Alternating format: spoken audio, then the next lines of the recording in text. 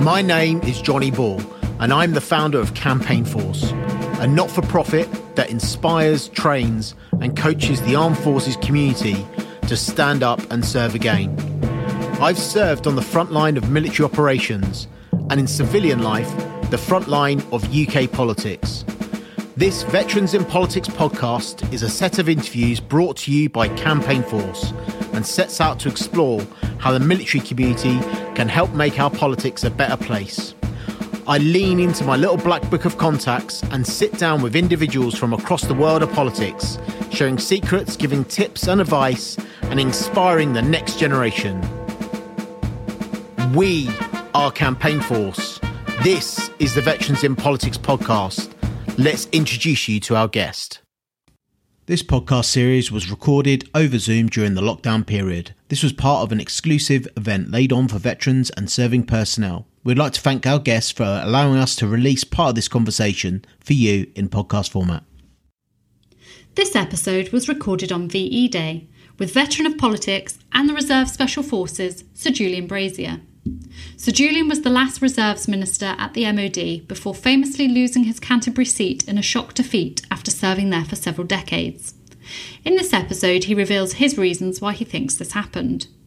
This podcast is jam-packed of anecdote, stories and advice for aspiring politicians and will satisfy both casual observers and political geek alike. It's a canter through history and a personal insight into recent times. It's time for you to listen to the conversation. Hello, good afternoon on VE Day, and could I just start by saying, Johnny, well done. This is a great initiative. I think it's terrific, the work you're doing, largely unsung and largely unpaid.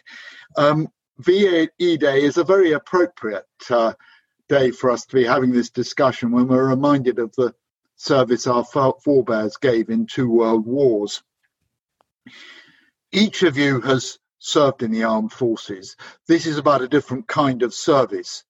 Politics does matter, whether it's in Parliament, a national government, or whether it's in a council and local government.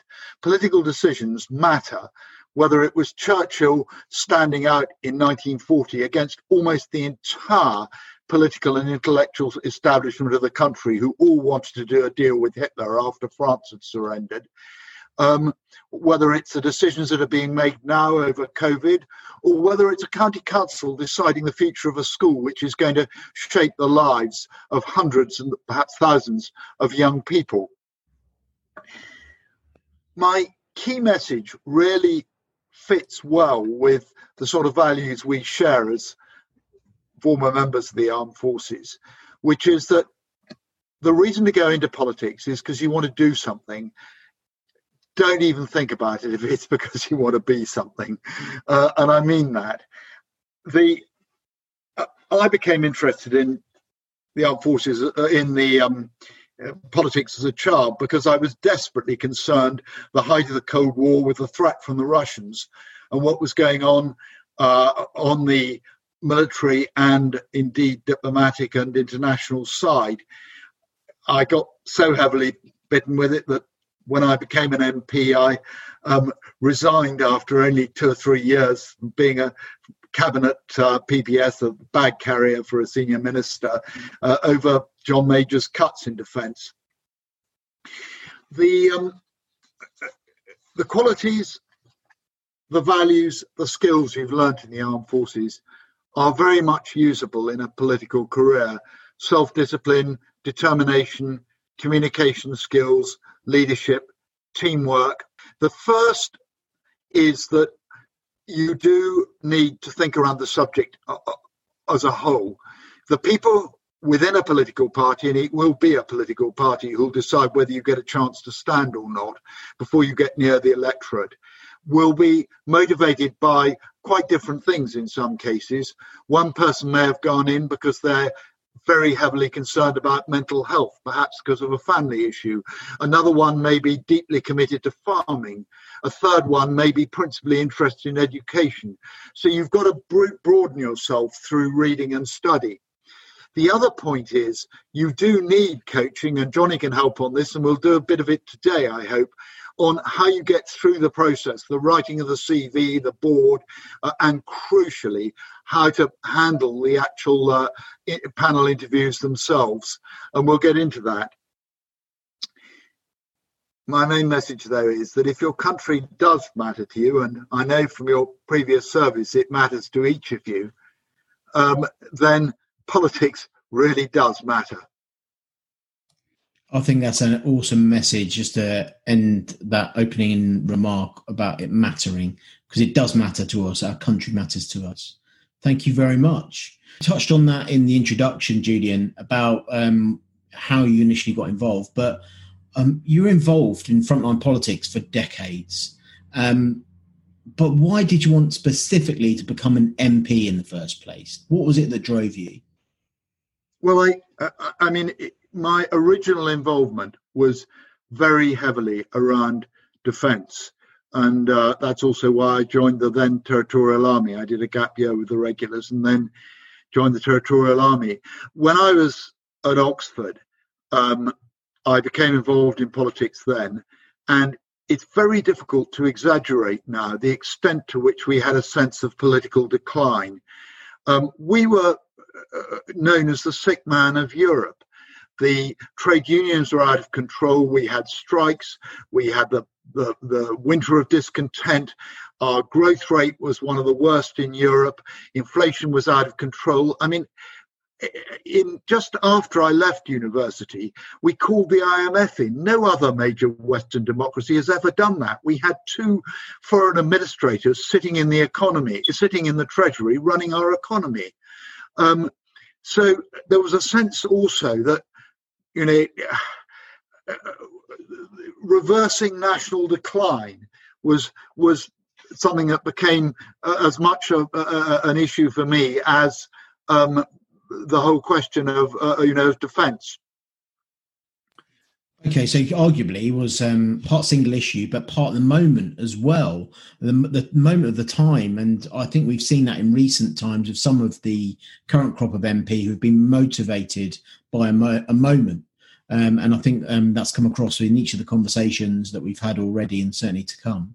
And you did have that long career. And as I said, it was great to have worked with you for albeit a short period of time towards the end of your parliamentary career. And politics is often about winning and losing and comes down to a night, that election night where, you know, all that work comes to fruition. And you had that shock result. And I think it shocked many people in politics. It was certainly all over the media. But how did it feel to lose your seat, and particularly by such a narrow margin? Well, to say it was unexpected it sounds rather feeble now, although there was some constituency polling that hinted at it. The university presence, which is much bigger in Canterbury than anywhere else in the country, I've got as many students as both Oxford seats put together, and they are among the busiest. We were one of the few university seats that was still Conservative, and I simply underestimated how much the anger over student loans and a number of other factors would bring the student vote out for the first time at the same time as, frankly, a poor national campaign.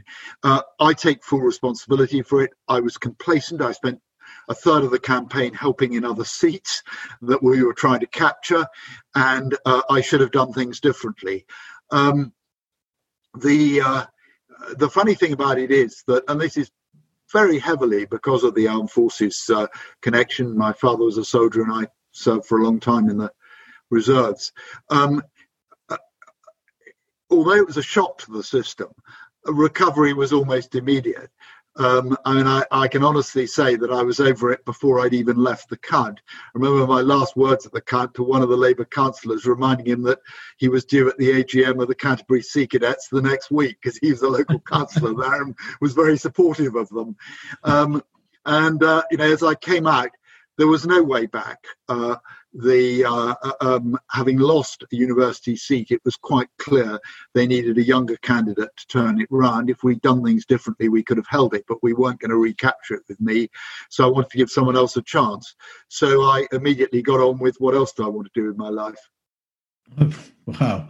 It's really generous of you to share that, because it's something that I wanted to ask you for a while. Indeed, you were my MP when I was living at Howe Barracks with the 1st Battalion Princess Wales Royal Regiment. So yeah, to say it was a shock is an underestimate that the power of that shock. You touched on your reserve service during that answer as well, and you've been a long champion of reserve service for those of us that do continue to serve in the reserves, and you've been one yourself. How have you seen attitudes towards reserve service change from the time that you joined, in particular right up to the period where you were serving as Minister for the Reserves? Well, they progressively deteriorated with the end of the Cold War. They'd never been very good in this country. I mean, as somebody with relatives all over the Commonwealth, we've always been behind the other English-speaking countries in understanding the importance of reserve service. There's always been a bit of a feeling in Britain that the regulars are the main part of the armed forces, and really the reserves are a bit of an extra. But that got progressively worse in the 90s and the noughties, and the reserves were in danger of almost disappearing, despite the fact that at the height of the Afghan and Iraq contest, at one point a fifth of all the people in Iraq and an eighth of those in Afghanistan were reservists, and they only represented 3% of the budget. But despite that, and all the reservists who were killed in Afghanistan, it got progressively worse. We then saw, with the review and then the white paper, a steady improvement. And I think that things are a lot better now. I think there is a wider understanding. It's interesting that we've come through all the commemorations of the First World War, and we've just obviously had VE Day today on the Second World War. The thing which I often think is not very well understood is the extent to which we got citizen soldiering right in the First World War and wrong in the Second. I mean, the spirit of the Territorial Army in those early days in France and Belgium, when Sir John French, the Commander-in-Chief, said we could never have held the line without them, and the PALS battalions, which were largely modelled on reservists' service, so you had them drawn from a single area and the rest. I mean, to the point where in the Battle of the Somme, there wasn't a single man, 1 million men due to go over the top. There wasn't a single man listed as absent without leave the night before. And you compare it to the absolute shambles in the Second World War with the reorganisation of the TA in early 1939 and backfilling broken up units with conscripts. And people are surprised that we lost everywhere for the first 2 or 3 years of the war, while at the same time, the RAF, who kept the same model, the Auxiliary Air Force, were brilliant. They actually, a closely hidden secret, slightly outshot squadron for squadron their regular counterparts. They were absolutely brilliant in the Battle of Britain because they kept a model that worked, as had our Australian and New Zealand and Canadian counterparts with the brilliant things the Aussies did in the Western Desert. Sorry, I've got carried away on it, but the answer is I think it's getting better, and I think people are more recognising now the importance of reserve service. Yeah, I think I've seen it change. I first joined the reserves in 1996, 5 PWRR in somewhere you'll be very familiar with, near our TA centre, deployed with the regulars, and then rejoined in my late 20s and deployed to Afghanistan. But I've always been deployed on my own. So I think you touched on something really interesting there about that sense of citizen soldiers and communities and the PALS battalions. And I think really the only place we've seen it as close to that. It was the deployment of units like the London Regiment that went as kind of a unit, and perhaps whether or not we'll see that again, we'll wait and see. But no, we've got the Royal Yeomanry deploying to 6 month deployment to the Baltic states, and we've had people going through doing the Cyprus job. Two TA battalions going through recently doing the Cyprus job. But we must come on to the stuff that people really zoned in for, which is discussing how we get people through the process. Yeah, sure. No, absolutely. I mean, we'll skip on to that. In fact, in terms of the things this community can draw upon from those experiences, whether they're regular or reserve, what's been, would you say, your go-to skill or value that you've reached into your toolbox from your military service that you've applied directly to your political service, would you say? Well, I think carrying on in the face of challenges is something which is in lots of jobs, but it's particularly there in the military. And Britain's huge record over the centuries of losing battle after battle, but finally coming through on top by sheer bloody persistence, which is so sort of central to our sort of military way of life, was important because very few of the campaigns I was involved in looked as if they were going to succeed in the beginning. I mean, the last big one, where I certainly didn't have a leadership role, but I played some role, was the battle for Brexit. We'll have people in this group who take both views on Brexit, and we're all on the same side now. But again, it's that feeling that you've got to define the aim, maintain the aim, and think of every bloody factor you can bring into to make the aim work. And using serve to lead, which is a great principle. If you're trying to run a little pressure group, I mean, I set one up to resist John Major's defence cuts and then his disgraceful decision to sell off the military housing estate. We lost, but we only partially lost. We managed to get a number of concessions without which things would have been much, much worse afterwards. And setting that group up, I worked on the principle that I would do all the admin and make sure that other people in the group got all the credit whenever we got a win. And in that way, we actually managed to make more progress than you would have thought was possible for a little group of a dozen or so backbenchers. So punching well above your weight there and leaning into that military background. I mean, would you say that politics, you'd recommend it to reservists and regulars going forward as an option? Yes, I would. I think that if you're committed to your country, and very few people put a uniform on in this country who don't feel a certain love of their country, I'd say to each of you, yes, for the reasons I said in my opening remarks, politics does matter. It's an exciting business. It's a financially insecure business. You never know if you're going to one night in the middle of my career, I mean, by the time I lost my seat, I was able to draw a large pension and I got a redundancy payment, all those sort of things. But there was a moment, only 10 years into my career, when I was supporting 3 small children, when literally half the Conservative Party lost their seats in one night. And hanging on then might easily have not happened. If I'd had the sort of unlucky factors which came up 20 years later, I certainly wouldn't have held on. There were a couple of pieces of good luck in that campaign which made it possible. So it's insecure, but it's exciting. And more important than that, it makes a difference. I think it's really interesting as well that we use military terminology in politics, whether we're talking about a campaign or we're talking about things like dawn raid during campaigns. We do draw upon that language, and I think that's probably why it does draw 7% of Parliament at the moment have a military background, which is the highest it's been for a while.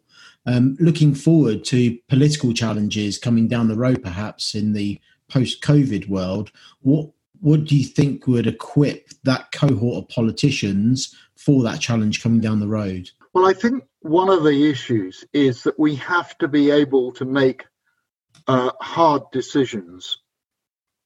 The the reality is, whatever we do on COVID, an awful lot of people are going to die. I think there's quite a lot of evidence that lockdown is resulting in people dying from other causes or setting themselves up to die from other causes. The most obvious example being the huge drop in people with suspected cancer going forward to get checked. So whatever we do, lots of people are going to die. And we have to think through in the way that there's very, very few groups outside the armed forces and medicine who have to think about this. We have to make decisions that involve life and death in very large numbers, and have to think our way through to produce both to minimize the death rate, but also to get ourselves into a position where we can recover properly. I mean, listening to Winston Churchill's VE Day speech, there's a very interesting criticism of this. Now, I hasten to say I am the world's greatest admirer of Winston Churchill, and when he made that speech, this was a guy well into his 70s who was absolutely exhausted and had pulled off a miracle. Without him, we would unquestionably have lost the war and Hitler would have run all of Europe. But as a tired man resting on his laurels, if you listen to that speech, it was brilliant up until the very end. And what went wrong at the end, and so many political commentators have made that point, was in those closing sentences, while he quite rightly pointed out the fact that we hadn't won in the Far East yet, and that job had to be finished, he gave no hint, not even a germ of a hint, as to what he wanted Britain to be after the war. And surprise, surprise, he lost one of the most crushing defeats the Conservatives have ever had. I mean, I think you have to go back 200 years or something to find a defeat on that scale on our side a month or so later. And, I think we've got one or two people from Labour here. I mean, full marks. Clement Attlee had loyally backed Churchill against all the Conservatives who wanted him to do a deal with Hitler. But his great slogan then, and he said, he expected to lose on it. He admitted privately, but his great slogan then, give a cheer for Winston Churchill and then vote Labour. And surprise, surprise, the country did, because they wanted a vision for what was going to happen after the war, just as we need a vision now for what's going to happen after COVID. And really interestingly, Clem Attlee's son, Captain the Lord Attlee, I remember when I was a young cadet in Ashford, who was a REME, or was a grandson, sorry, apologies, a REME reserve officer. That's right. So, yeah, I'm sure you know. Very well, excellent guy. Just one last question. What is life like after Parliament now? I should imagine we'd ask your family the same question too. Do you miss it? There are bits of it I miss a lot. When we lost a vote by a single vote on Brexit, I really felt I'd let the side down by not being there. There's some bits I have to confess I don't miss. I've yet to wake up on a Saturday morning and think, bugger, no surgery. But have no doubt about it, surgeries are where a lot of the best ideas came from. There's nothing like seeing a decent family whose lives have been ruined to make you think about what needs changing. I'm now chairman of a small security company, and I'm non-executive director of two technology startups. Neither of the latter two are paying anything yet, but they're both in very exciting areas. Thanks to our guests, and thank you for listening. If you've enjoyed this podcast, hit subscribe now. Alternatively, you can support our mission by checking out in the show notes below, where you can rate, donate, or become our mate. Thank you.